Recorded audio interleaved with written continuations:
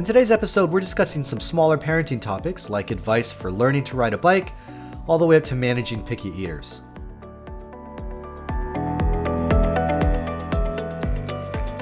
Hey everyone, welcome to the Pape Fatigué podcast, the podcast for dads by dads. When we started this podcast, we wanted it to be a reflection of the kinds of conversations we're having as dads. And some of the topics that we discuss are beefy enough to be these standalone podcasts, but there are also some more sort of smaller podcast topics that are much shorter conversations. And so today we're going to bring up some of those smaller topics. But first, here's my deal. I'm Dave. I have a 7-year-old girl and a 4-year-old boy. I'm Jim. I've got a 7-year-old girl and a 5-year-old girl. So Jim, why don't we just kind of jump into it? We're going to be covering a bunch of different topics, and just right off the bat, I'd like to kind of discuss a little bit about how you taught your child to ride a bike and how they're both doing if they're both on bikes. The younger one hasn't quite figured out the bike, and she doesn't show a lot of interest in it, unfortunately, because I think if she's the last one in the family. If she learned how to ride bikes, we could be taking the family bike rides.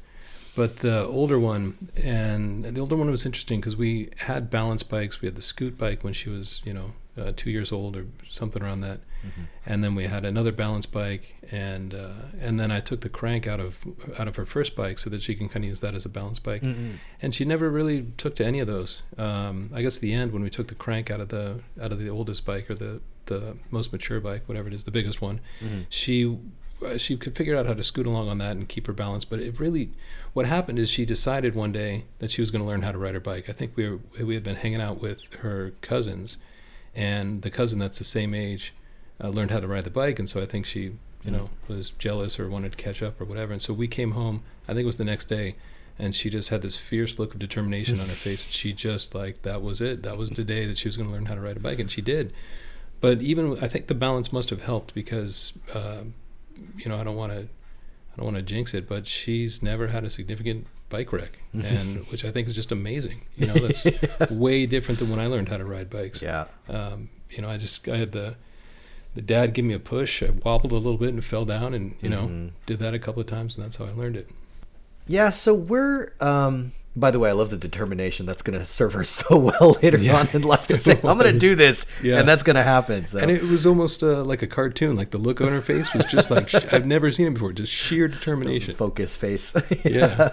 So, for us, we started off our daughter on the balance bike, and she kind of went back and forth. I mean, there was a while where she had both, but she really preferred the scooter. But she, kind of got focused on the balance bike, and we said, okay, look, if you can, really kind of nail this thing down, then we can get you a big girl's bike. And so she, focused a little bit more, and she, at a certain point, you just sort of knew where you could just see like, all right, she's good to go. And we bought her a big kid bike, and this was at the beginning of the pandemic. So of course there are no bikes to be had anywhere. Right. Mm-hmm, mm-hmm. And so we found a used bike that was pretty good price, and she paid for it herself. And within, I would say, 5 minutes on getting on that pedal bike, she was golden. I mean, those balance bikes really, I think, do the job. And to see how quickly she was able to, literally just 5 minutes, and then she was gone. Like that was it. And, I've seen older kids in the past who have just sort of gone straight to based on kind of what I'm seeing of them, they've never gone the pedal bike route. They don't have any training wheels or anything like that. And you can see them struggling. I remember we were at this open parking lot where we were just playing with the kids, and there was this older kid. He must have been, 10 or 11. And he was, was clearly learning to ride a bike. And that kid just got frustrated after just a couple of minutes. And I'm like, man, just, if nothing else, because he's much older, I'm like, take the pedals off and call it a balance bike and call it a day. But that concept of just focusing on the balancing piece and not having to worry about, the forward momentum and getting your feet rolling and everything like that, I think it really does wonders. Our youngest is, he's still on the balance bike right now. And, we've also dangled that carrot like, okay, look, if you want a big boy bike, you got to nail down that balance bike. And I think that one thing that does seem to help, and we've heard this from other parents too, is that to find an area that's just a little bit hilly, so they're not so that they have the fun of like rolling down the hill, but not so hilly that, it takes forever to climb back up. But at least it gives them a little bit of momentum and speed to kind of build up so they're not constantly like moving their feet. But yeah, I think like you, he's the only one that's left. And so when we do go for a bike ride, we have two very different scenarios where, my wife will go with the daughter usually, and I'll stick with the boy. And, we cover maybe a quarter to half of what my wife and daughter can do. And so we're usually the ones like, all right, turn around, we'll get the card, we'll go pick you guys up when they're at the other end. And it works for now. But yeah, it does sort of open up a whole new world of experiences when everybody can jump on the bike. And we're looking forward to that. The other thing we just picked up recently, my wife's like, we're getting rollerblades. I'm like, whoa. Okay, we can do that. So yeah, I mean, I grew up playing hockey, and my wife, she can ice skate, and our daughter used to ice skate as well, but the rollerblades haven't taken as well. But yeah, so I think that to get back to the point about the bikes, I think the balance bike really does wonders. And at least for us, it was that carrot of like, hey, big kid's bike once you kind of nail that thing down. But there's always the tendency to, they always kind of prefer the scooter. I think it's easier, and they have that mastered at this point, right? So there's the kind of that push and pull. Yeah, the bike, I forgot to mention that the scooter was a good start to get that balance. And I thought both of them had training wheels at one time or another, which as a grown-up, as an adult, they're pretty much worthless. Those aren't the things you don't need to learn how to pedal and steer. The idea of riding the bike is the leaning over and the physics of how the bike works, and you just can't do that with training wheels. It's just like a giant tricycle. Yeah, I mean, it's I forgot the story that I had about the training wheels. So I learned to ride a bike very late in life. I was, I think, in 8th grade, and I think my dad bought me training wheels for like 40 pounds, right? I'm an 8th grader on 40-pound training wheels. And so actually what happened, what worked out for me is that as I'm riding this bike, I'm bending the training wheels up because I'm way overweight. And so naturally the wheels just disappeared. And so I learned on training wheels very effectively, as a matter of fact. So if you do go the training route, maybe, buy something that is like totally not rated for your child, and eventually those wheels will just kind of, bent out of shape, and next thing you know, your kid's golden. So that's how I learned. So, in some cases, I suppose it can work for you. All right, cool. So, switching gears, another thing that I wanted to ask you about is how do you manage a picky eater? My son, that kid, we can get him to eat pizza most of the time, grilled cheese, and then peanut butter and jelly. But of course, peanut butter and jelly, our school is a nut-free zone. So it's like a struggle. And even at home, like pasta, fine. But it is a struggle to get him to eat. So I'm curious as to what you guys do at home, if your kids are picky, and how you handle that. I try not to cave to their demands too often. But the problem is that it becomes our problem. That the kids don't eat, then it ends up being my problem, because it becomes behavioral. They kind of melt down and things like that. So how hard am I going to push to get them to eat what I made before I break down and make something that they want to eat? But I guess we're pretty lucky in that both of the kids are fairly adventurous. For example, we had salmon the other night. I didn't like salmon when I was a kid. They like avocado. The younger one likes to eat asparagus. So, just like nice. French fries. She loves it. So we got lucky in that respect. But there are days when they, want something very specific. And usually during the week, about half the week I'll cook for the whole family. So, it'll be I guess I'll call it a grown-up dinner.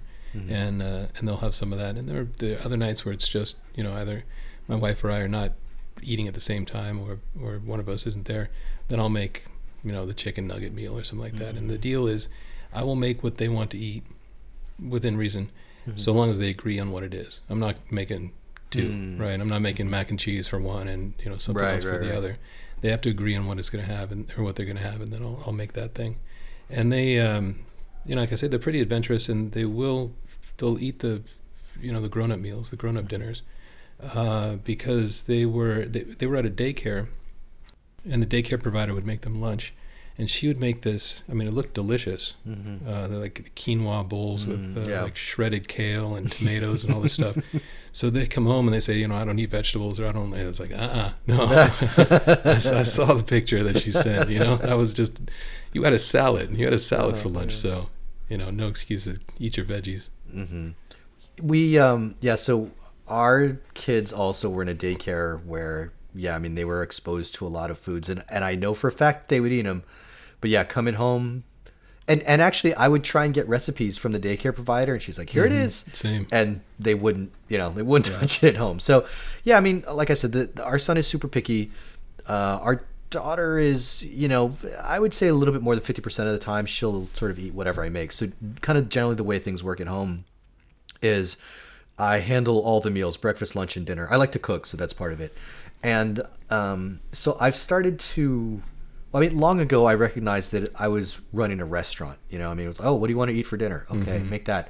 And it sort of came to a head a few weeks ago when I made 4 dishes for one meal, which really was supposed to be a single dish, and it just kind of kept turning into things and things and things. And I'm like, I'm not doing this anymore.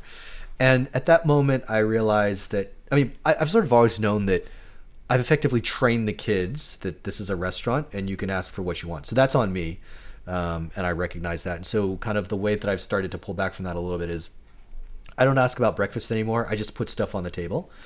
And this is how I grew up. I mean, it was like, you're eating what I'm making or you're not eating. And what I thought was interesting is that since I've been doing this for a couple of weeks, no one has complained about breakfast. They just sit down and they eat. Whereas before I used to be, oh, do you want to eat this? No, I don't want to eat that. You want to eat this? No, I don't want to eat that. And like, it took like 5 or 10 minutes just to figure out what they were going to eat for breakfast. So that, just the fact that I'm like, here it is, and nobody's complaining and they eat that already has changed my world. Lunchtime, I'm not there to deal with I don't want to eat this. And it is a little bit different. I think when the kids are eating with other kids, they'll either tend to eat or they tend to not complain about it, is my guess. But there are times when he comes back and I'm like, you literally have eaten nothing for lunch. And so he's starving. And so I give him snacks, which of course now he's not going to eat dinner. And so what I've been doing recently is I'm like, okay, if you're hungry, it's because you didn't eat lunch. So before you eat a snack, you have to finish your lunch because at least that's more nutritious than here's a bag of goldfish. And, also, I feel like I haven't wasted any groceries that way, and that seems to be working for now, which is good. And then as far as dinners go, I generally don't plan for them, which I guess is maybe part of the problem. So I make whatever I want to make, and then our oldest is always required to at least taste it, and if she doesn't like it, that's different. But you got to taste of it. Everything. Yeah. Now the boy, that can be difficult. So we're still kind of working on getting the tasting thing going. And, I would say, again, like a little bit over 50% of the time, she'll eat whatever we're eating. And I actually my goal is to have this list of recipes that I can basically pick and know that I've made it before and it works. So my goal is to have like 100 recipes that I can literally just, close my eyes, put my finger on one and know that that recipe works. And as I've been doing that, I've been collating a list of recipes that the daughter likes. And so kind of what we do now is every week when I'm planning out for the meals, she gets to pick one meal is hers. She can pick whatever she wants to eat because our son's not quite there yet in terms of saying, yeah, I want that. So she gets to pick something, and that seems to work out well, and then I can give that to her for lunch. And I told her that on her 8th birthday, that is the cutoff. So happy birthday. I'm not making any more special food for you. You are now eating what the adults are eating. And in truth, I should have done this a long time ago. I mean, again, like I know this is not a unique problem. Like you see this all the time on like Reddit and TikTok, and like people are like, I made this thing and the kid didn't eat it. And then we go out of our way to then try and find something that they're going to eat. But the truth is, because I remember this with our daughter when she stopped eating, we went to the doctor, and the doctor's like, look, your kid's not going to starve. They will eat. They might be hungrier if they don't like the dinner, but they will eat something. And I certainly remember growing up where there were meals that I didn't like, but you eat it because that's what it is. Yeah. And that's where I need to get the kids also. Plus, again, like, I want them to have variety. We cook all sorts of stuff. We cook, Asian, Italian, French, Indian. And I think that's also important for them to get that background as well. And to have that exposure. So, we're still working through it. I'm not sure how it's going to work as well with the boy. Like I said, our daughter's doing okay, but the 4-year-old, he's still a little iffy. So, slowly but surely.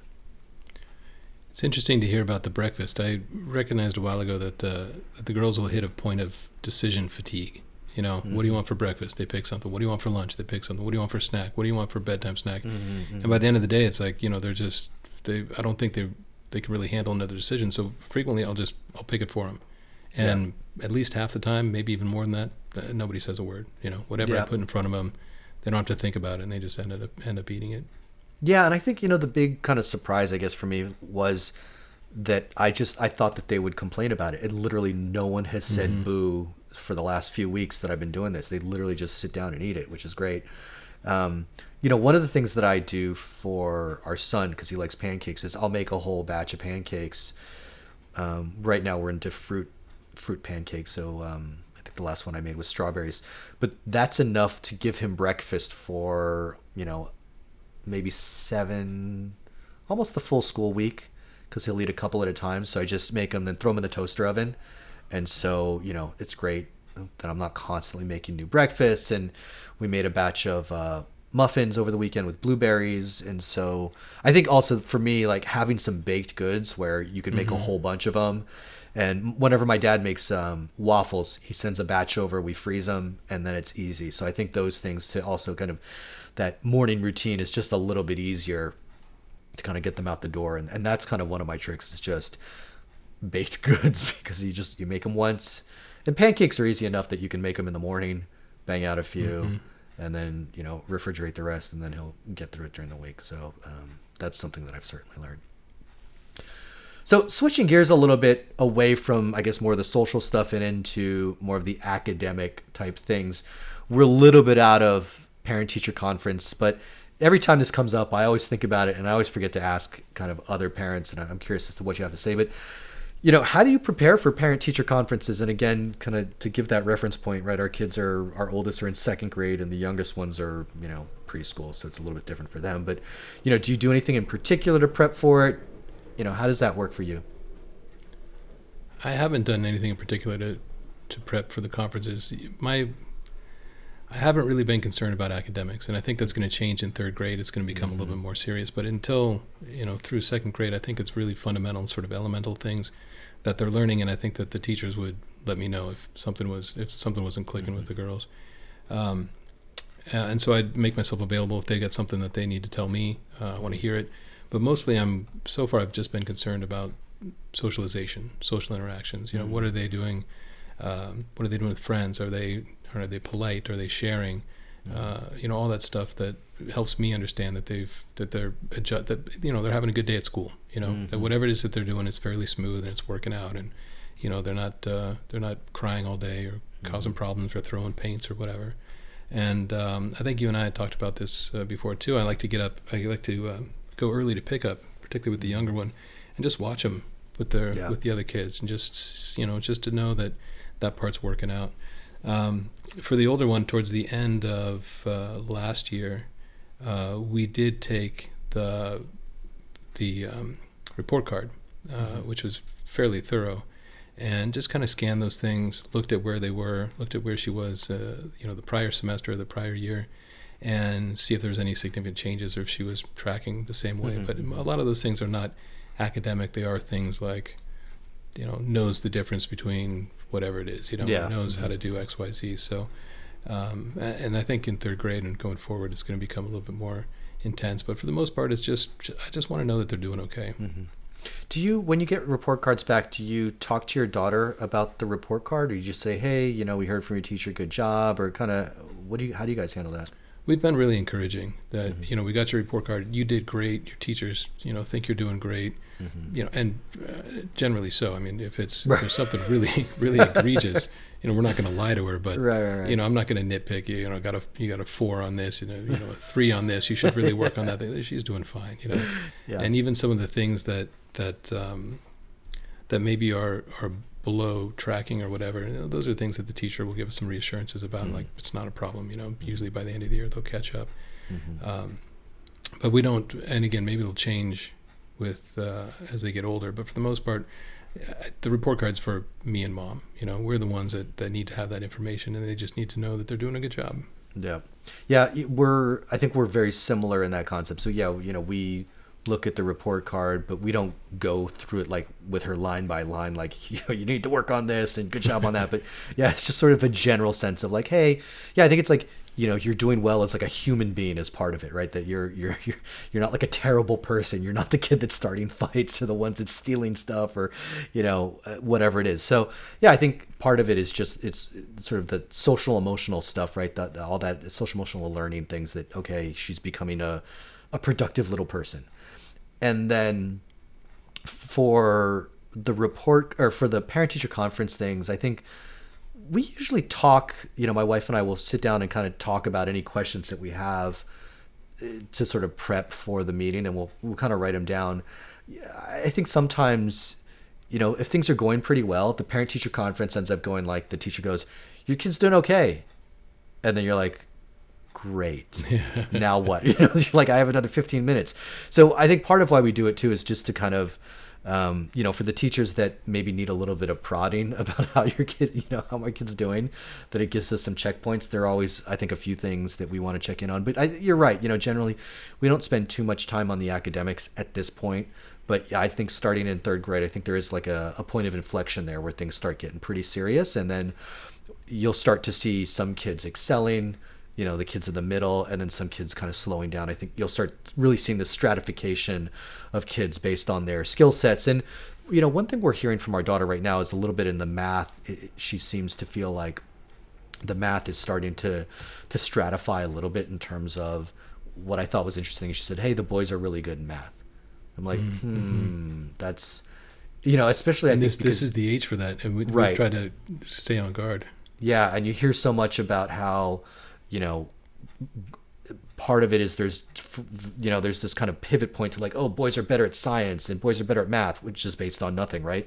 And so, I think we want to be sort of doubly careful about making sure that she doesn't feel discouraged and that, her math skills are good. And it's not like, oh, well, math is a boys thing and science is a boys thing. Those are the antithesis of what we wanted to grow up with. So, but anyway, to kind of get back to the point about the teachers.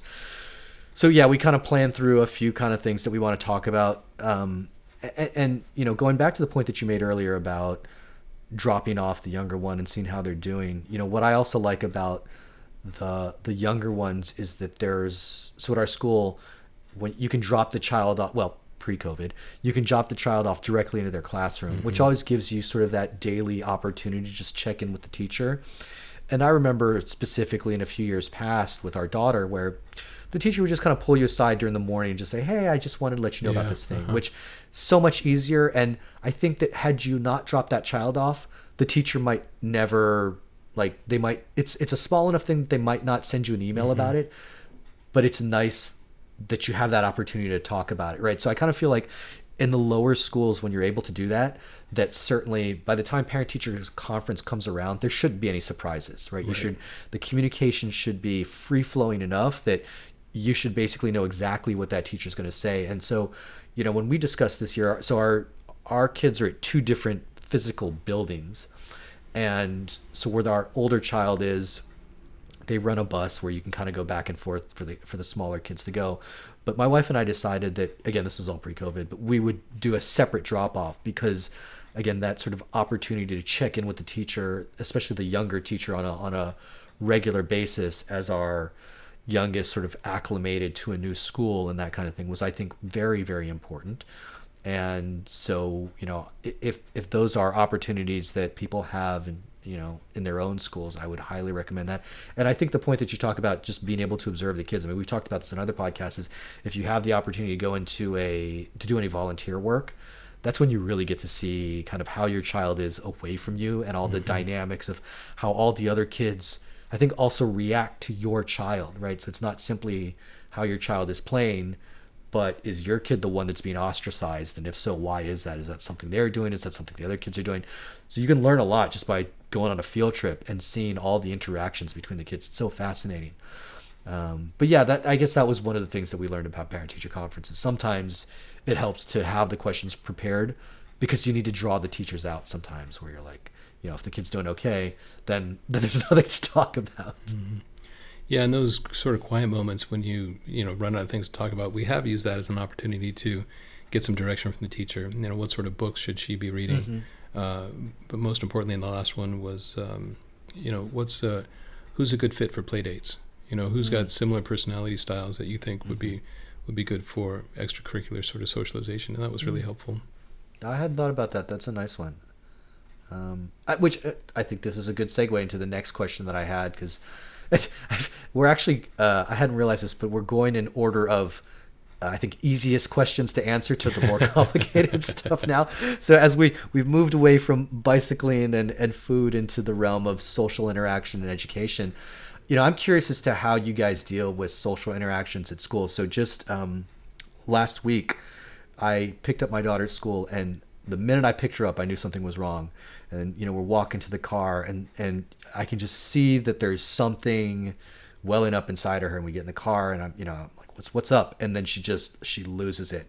And she starts crying, and she said, there are these 3 girls that say they don't like me. And the funny thing is that she's kind of friends with at least 2 of them. I can't remember who the 3rd girl was, but she does play with the other 2. And, it's just that very sort of complicated, I think we're starting to see the beginnings of, the social complexity, especially for girls. Obviously, you and I are not girls. And so I think, those are things that we just don't necessarily know about. I think there is something different between how boys and girls are interacting at this point in time. And so, to kind of see that, and there were a lot of times when she comes to me now, and I'm kind of at a loss for exactly how to talk about these things with her. So I'm kind of curious, have you guys had any experiences like that, and sort of how are you addressing that? I'm genuinely concerned about bullying, just because it's something that I can't control. And I don't know if this event that you're talking about qualifies as bullying, but just that sort of the antisocial or exclusionary sort of behavior. It's really hard for me to deal with, because it's not something that I can handle directly. It's all something that we have to deal with indirectly. And similar to you, I'll ask her at the end of the day when at pickup, how was it today? And sometimes it's very quiet answers. And if there is something that's been of concern, she'll generally share it. So I feel like I'm getting good information from her. There was and I don't take any credit for this, but there was an experience where there was sort of an exclusionary event. She was my best friend, and then she's not my best friend. This other friend is, and what was very interesting to see is that she didn't internalize it. It was more like, it was much more matter of fact, and a sort of, she didn't think like, well, I'm, nobody likes me, or I'm a bad person. Right. It was like, this just isn't kind of working out, which was nice to see. And what I will take credit for is there are 2 things that we practice. One is that, I try to encourage her to be a friend. If you want to have a friend, you need to be a friend, and, look to be of service, see if you can help somebody out. If if there's somebody who's standing alone, go talk to him and try to be a friend. And there's an acronym that we use, and I think it's SMART. I don't forget what the last one is, but, when you see somebody or you meet somebody, you smile, you make a compliment, you ask questions and you respond. I guess it's SMAR, and I don't remember what the T is. Well, that's a really helpful practice, just basic social formula for how to interact with other people. And then on the flip side, back to the bullying thing, and particularly when the girls were younger and there were kids that would hit at preschool or that would do touching and things like that, we practiced the mean girl face, show me your mean girl face. And, from the gut, hey, don't touch me. Hey, stop hitting me. And, we say the first time it happens, that's, kind of let it go or talk to the teacher. But if it happens again, or if it happens a 3rd time, like, you start, standing up for yourself. And I explained it like, I don't want anybody picking on my girls, and I'm not there to stop it. So you have to do it. You have to stand up for yourself and make sure that people are respecting your boundaries. Yeah. For the bullying thing, we teach kind of the same thing as like, look, the first time, say, stop it, go talk to the teacher. But yeah, 2nd or 3rd time, I'm like, go ahead and take a swing at him. Yeah, right. Like, you have my blessing. If it's still not, if the teacher's not interceding, then feel free to do what you need to do.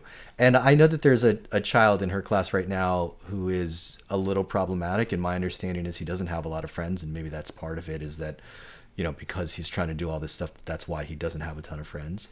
But yeah, and I think, with respect to this particular instance, I'm not clear that it was bullying per se, but there certainly was almost like this. It was there was definitely, like, I don't want to say a social pecking order, right? But there was certainly something about this, and I, one girl in particular.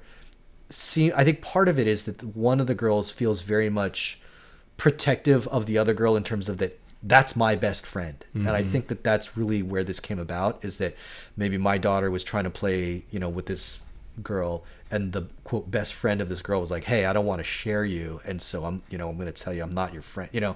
So yeah, I think it was more like the head game stuff. And for me, I've told my daughter this story a couple of times as these kinds of things keep happening, is it, look, at this age, this does happen, and a lot of times it blows over. So, I very distinctly remember when I was in first grade, my best friend and I had just a knockdown, drag out fight. And we weren't, like, not a physical fight, but it was like, and the story behind it was that, he wanted to be Han Solo, I wanted to be Luke Skywalker, but we needed a Darth Vader, and no one would be Darth Vader. And so he went around telling all of our friends, don't be friends with me that for the whole day. And then, like, literally, the next day or a few hours later, we were playing again, right? Like, that sort of, like, concept of, like, yeah, these things do happen, but a lot of times the kids don't really mean it as they're starting to learn kind of about themselves. And so I try and tell her, like, look, we've seen this before. This is not the first time it's happened to you where somebody says, I'm not going to be your friend. And then literally hours later, they're your best friend again. And, it's not, I hope that by illustrating something from my, own example, that it will help her go, okay, I can believe what Daddy's saying, because this has happened to him before. And I try and reference, like, oh, remember last year, we had the same thing, and remember, like, a day later it was all fine. And like I said, literally the next day, less than 24 hours later, she was playing with the girl, because I saw it. I was at the drop off, and like they were talking like they were best friends all over again. And so these things kind of come in and out. And so I'm kind of trying to explain that, like, the kids don't really mean it at this age. I don't know, I might have to pivot that when they get a little bit older and the kids actually do mean it, but it does feel like they don't really understand what these things mean, because again, just a few hours later, it's like nothing happened. And so so I think that's part of it. Something about what you said, the social pecking order. I had this vision of when my girls were younger, and I think I did it with my younger brother as well. I just reach over and smack him, just to see what would happen. Right? Uh-huh. Yeah. And what are mom and dad going to do? What is my little brother going to do? And something about that experience that your daughter had kind of feels like that. Like, let's do this mean thing, or say this thing, see what happens. It's maybe there's not some real intention there, other than, like, let's just see what this sort of social power is. See what see how that works, and what to do with it. Yeah, and I think it does feel, at least in terms of how our daughter's been interacting with us, it does feel like they're trying to find out what the boundaries are, right? Like, that's just part of growing up. So, she's stolen some candy from, like, not stolen, she snuck some candy, right? It's like, okay, what are mom and dad going to do? Or how long can I get away with this? And if I get caught, like, what is the repercussion? And, we were talking about this recently where, she snuck a bunch of iPad time in, and then went to school sleepy. And now she's on a 3-month hiatus from screen time because of it. So now she knows that we're pretty serious about, if you try and sneak in, screen time, the repercussions are significant. So at this age, I think, they're starting to understand that concept of, like, a social structure, but also just, again, like, all of these social norms, and trying to figure out what these things mean, like what really is a best friend, and, like, can I turn off my like, is it like a light switch, like, you're my best friend right now, but in a minute from now you're not? And yeah, I really feel like everybody's trying to push the boundaries. And I guess the other sort of complicated thing, which will lead us into maybe the next question here, is I think one concern is also like how the parents are, like what the relationship is with the parent, with their child, of the child, like if your daughter's having a problem with another child, like what is their parent talking to, and how's that interaction going? The best friend thing, I forgot to mention that from early on, we tried to steer away from the best friend. Obviously, because if you're not the best friend, that doesn't feel great, right? And Yeah. so we tried to say, like, we have good friends, they're my good friend, or maybe even a better friend, but they're a good friend. The best friend feels very exclusionary, in that if you have a best friend, then everyone else is not your best friend, and that can be different. But I feel kind of naive, because kids do have a best friend. They've got a first friend or a preferred friend, and it's trying to figure out how do you frame that in a way of like maybe that's your favorite friend, but it's the idea of you're my best friend, putting a title on it or a label on it can be exclusionary. And again, maybe that's just something people are trying out. Yeah, and I think also at this age, it's unclear to me, really if that's a best friend. I think the kids are gonna go through, like, I can see how, like, in middle school, like, there is somebody that you're tied to the hip with, right? Yeah. But at this age, I think also it's important to have a bunch of friends, right? Like, that should be part of their actual growth as a little person, right? Of like, okay, understanding the complexities of having multiple people in your circle and the ins and outs and the sharing, and as you talk about, right, like best friends but to the exclusion of others, and all of these things. I think that having a bunch of friends does build like more of a wider social structure. But whether or not as parents, we're actually able to sort of influence that, I think is a question, right? Because they're going to do what they're going to do on the playground. They're going to ask for play dates with whoever they want with play dates, and so I think it's difficult. But in as much as we can sort of say, hey, try and find a bunch of friends, and over time, right, you'll start to kind of narrow down the point of the pyramid, as they get older. We talked about this in the extracurricular conversation in that podcast, where I feel if my daughter's maybe in a swim class or a martial arts class, and then is at school and maybe has an after school program, maybe she's got a favorite friend in each of those places, and that's that's a way to have a much wider circle of friends rather than the close clique that may be in the class. If they can diversify, I guess is an interesting word to use, but they could have friends from different arenas or different forms of their life. I think that helps, as you say, to sort of balance out that socialization. Yeah, and I think we've discussed this on other podcasts as well, like the fact that I think it's good that at our school they're constantly moving the kids around, and so that what we're starting to see now is that kids are able to maintain their relationships even if they're not in the same class, whereas before it was really like my best friend or my friends are going to come out of whatever class I'm in. But to be able to have sort of a more permanent tie of, it's not just like, I see these kids every day, so therefore I'm going to find a friend in here. And I think, especially when you're moving into classes where you don't necessarily know any kids. I mean, last year my daughter was in a class, and I looked at the class, I'm like, who are these kids? Like, we've been here for 4 years. I know like a quarter of these kids. Where the rest of these other, where did all the rest of these kids come from? And it was interesting because, going back to sort of the field trips, I mean, the very first field trip we went on, I noticed there was a huge clique of girls. I mean, there was that year was interesting. I think it was almost 50-50 girls, boys. But the clique of girls was maybe like 80% of the girls were in this one clique. And my daughter was friends with a couple other kids outside.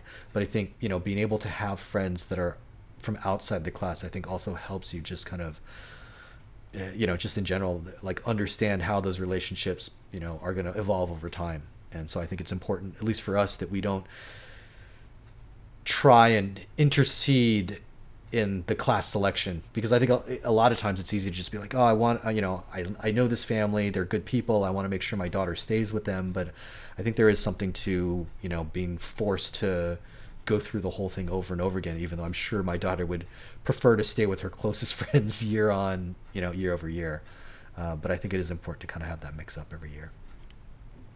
So I guess this then brings us to the last, and I think, I don't want to say the most pointed, but this to me is the most sticky of all questions because it deals with parents. So kids stealing at school, right? So again, I'm going to take another example of something that just happened. This is actually, I'm still in the process of working through this specific example, so I'd love to hear your input. But basically, my daughter went to school. She had some Pokemon cards on her desk, and then she came back and they were gone.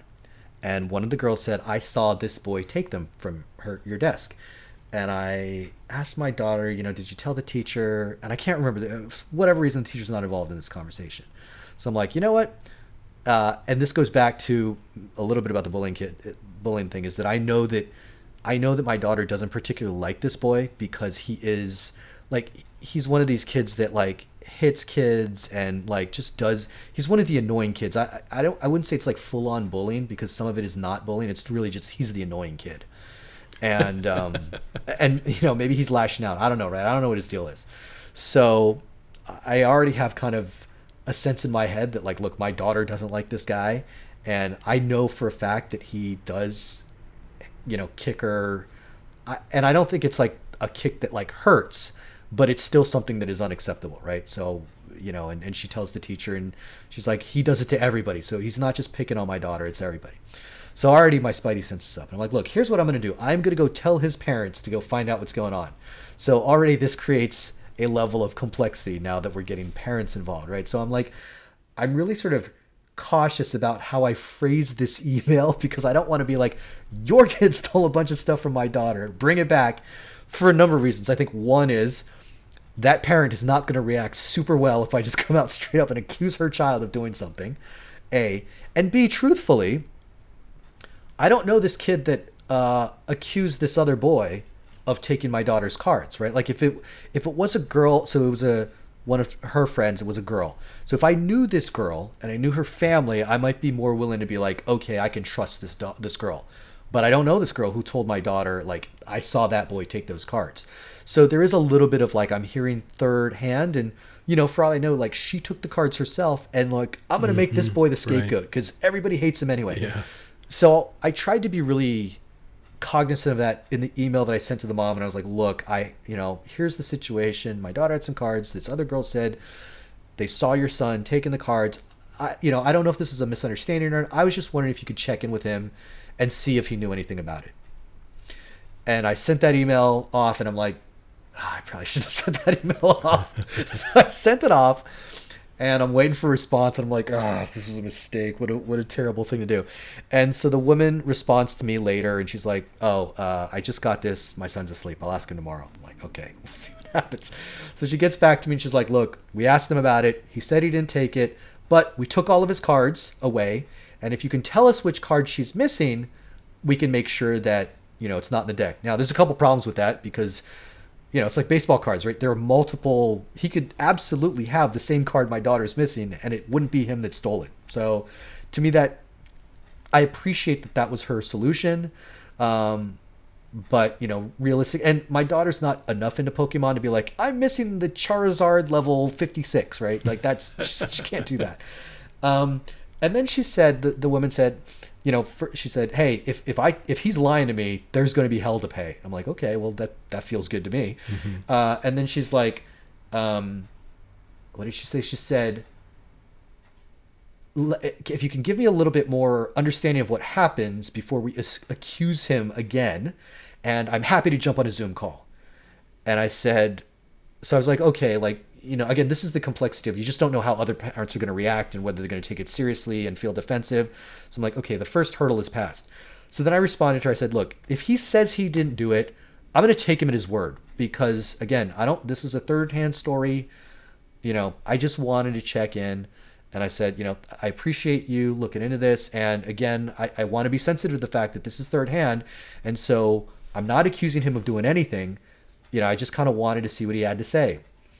And I sent that email on Thursday, and I haven't heard back yet. My guess is that didn't go over real well. But I suppose at least she didn't send me a really pissed off email. So anyway, that's the story. I'd love to hear your thoughts, what you might have done differently. I think for me, the big thing is, I guess I would say that in thinking about it again, I feel like it's one of those like pick your battles that ultimately I'm not clear that if I had to do it over again, it would have been worth it. Because I do feel like I was hopefully pretty clear about, I'm not accusing your son of anything. I just wanted you to kind of check in. But I guess maybe that in and of itself is an accusation. So yeah, this is kind of where things get sticky. And so I would really love to hear what you think about this.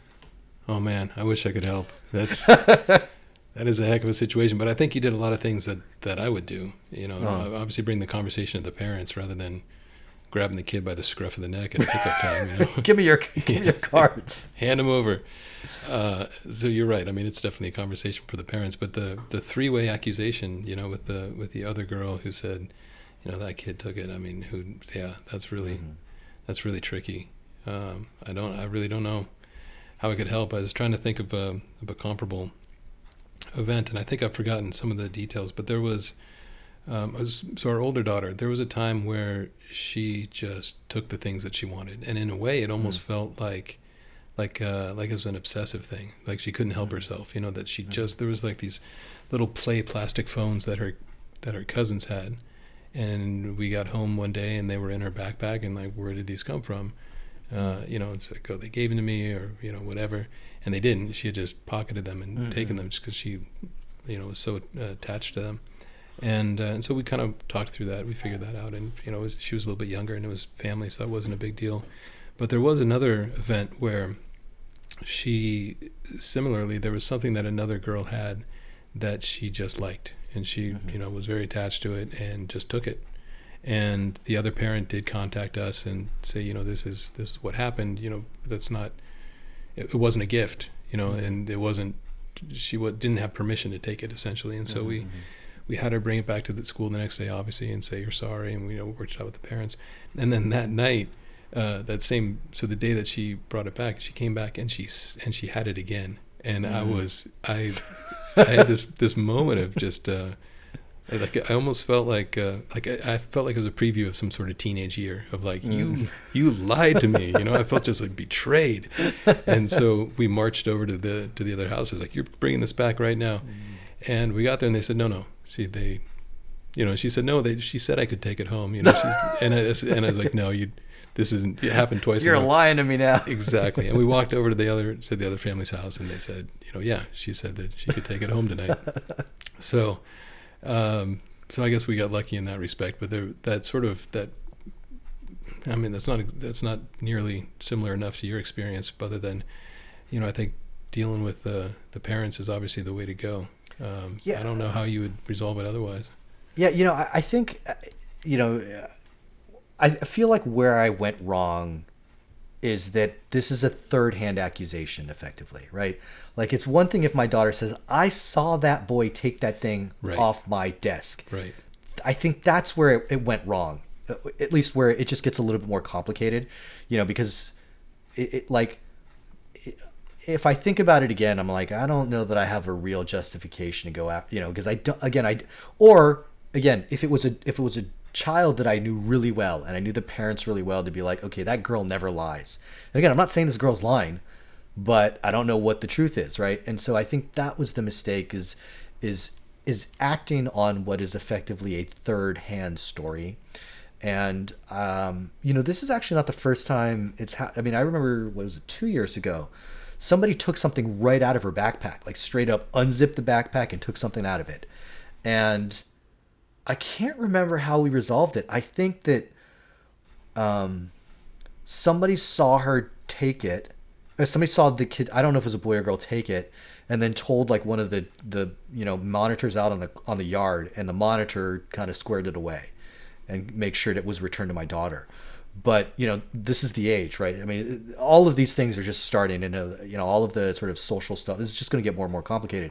But I think in hindsight, if I look at it from the other parent's perspective, the mistake was, hey, look, you're telling me that my kid took something and you don't even know if the story is like even remotely true. And I guess part of it was that I acted off information that I already had about this boy, right? I was already predisposed to thinking this kid was going to do this because of the kinds of stories that my daughter's been telling me, which again, I mean, it doesn't mean that he's stealing stuff, but certainly, you know, a kid that's, I don't know, going around kicking and punching kids, like, you make your assumptions, and it's just that, it's an assumption. And so I think, you know, in fairness to the kid, just because you're going around punching people doesn't mean you're stealing, although it does seem like there might be a correlation. But yeah, I mean, again, I think that if I had to do it over again, I would not have done it. And I would have simply just let it go. And I think the lesson for my daughter was like, look, you got to put your stuff away. And you got to know that anything that goes to school might not come back with you. And, you know, even if you know who took it, it doesn't mean it's coming back with you, right? Like, so I think that was the mistake that I made. And yeah, I mean, the challenge too is that, look, these are young kids, and also you just don't know how the parent's going to react. You know, are they going to like just fly off the handle going, look, what you accusing my kid of doing this thing? Like, I know my kid, or, you know, whatever. Like it's a very sensitive topic, you know, when you're dealing with somebody's kid. And so, you know, was it really worth all of this? Like, I have a ton of stress, probably more stress than the mother who may or may not be pissed off at me, but I have a ton more I have a ton of stress about it because I'm like, I just feel like, you know, and at this point, what do I apologize? Like, I don't know. The whole thing's just weird, right? So, learning process for me. And I guess, you know, it's funny because we have podcasts about like, you know, advice on raising newborns and stuff like this, but now it's like, I think it's like just a whole new world of the social interaction and, you know, how to deal with that. And again, how to deal with other parents and, you know, not knowing the intricacies. And I mean, I remember this, I was at a field trip one time and I saw these two parents, they were talking about their kids, and it was like right after a parent teacher conference, and the kids were younger. And I remember these two parents were going like, yeah, the teacher says our kids are out of control. It's because we're not. And I think they're both like, you know, both sets of parents. It's like both sets of parents are doctors or lawyers or whatever, you know, it's just like really people that don't have a ton of time. And it sounded like the teacher was like, my guess is you as parents are not spending enough time with your kids and they're acting out at school. And so the parents are like, maybe we need to do a play date or like do drop off, like maybe we should carpool, or they're just trying to strategize on ways to kind of help their kids. But, you know, again, it's just the complexities. You don't know what everybody's home life is like, you know, and so you're just not clear how that email that gets sent off is going to be responded to if now all of a sudden you're the bad guy. And again, even if my daughter was like, hey, I saw this kid take these cards, I would fight for that. But the other parent might be like, my little angel would never in a million years take anything, even though like he or she is like the greatest defender that the school has ever seen in their lifetime, right? Like, you just don't know. And I think that was the complexity. But, you know, ongoing story. I'll fill you in if there's an update to it. There's something else about it, just standing up for your daughter, I think, that makes sense. And I'm forgetting what we had read, but there was some times when the girls were younger and they'd be at the playground, just the neighborhood playground, and there'd be some kid who, you know, did something mean or threw sand or something. And my feeling is, just walk away, you know, just don't play with that kid. Just don't worry about it. But there was something that we had read, or my wife had read, that that it's important for you, or for us, for me, I guess, to take my daughter's hand and come over there and say, look, you know, you did this thing. You know, can you apologize, or that wasn't a nice thing, or I don't remember what it was, but there was something about doing, and it was totally a pointless exercise other than having my daughter see that I had her back, you know, and in some ways I think that's what you've done with your daughter. You know, it is a very sticky situation with the, you know, the accusation and all that. But for your daughter to know that you're taking it seriously and that you believe her and that, you know, you're doing what you can, I think that's got its own merit. I mean, it's an interesting point though that you make, because yeah, generally like stuff on the playground, yeah, like I'll just take the girl and go like, all right, let's walk away from this, because again, you don't know how parents are going to react. But I think you're right. There is something that is important to show the child that you're there for them. But yeah, I mean, like as an adult, oftentimes I'm like, this is not worth it, you know, because you just, again, you don't like, I remember this one time we were at one of the museums and they had this little playground thing. And this kid, it was like this, you know, the kids were all like whatever, 2 or 3, and this 3-year-old went up and just like slammed this other kid, and you know the kid went down crying, and the mom just kind of went in quickly to take her child that was hit. And meanwhile, this like other 3-year-old is just like throwing stuff around, hitting kids, and I'm like, that parent doesn't care at all, right? And so like going up to that parent and saying your kid just took a swing at this other kid and just knocked them off their feet. That you're not going to get anywhere with that, right? All you're going to do is you're going to have a confrontation with this parent who clearly, in my opinion, is not a good parent, because they're just not at all paying any attention. And, you know, really all you risk is basically getting into some major altercation. But so, you know, yeah, generally I'm like, all right, well, you know, turn the other cheek, because, you know, whatever. But I think you're right. Like, it does make sense in those instances to confront, and, you know, whatever, you get into a verbal altercation, you get into an altercation. And maybe at, you know, over 2 or 3, it doesn't matter. But certainly at, you know, 2nd grade, like the kids can understand the complexity of what's happening.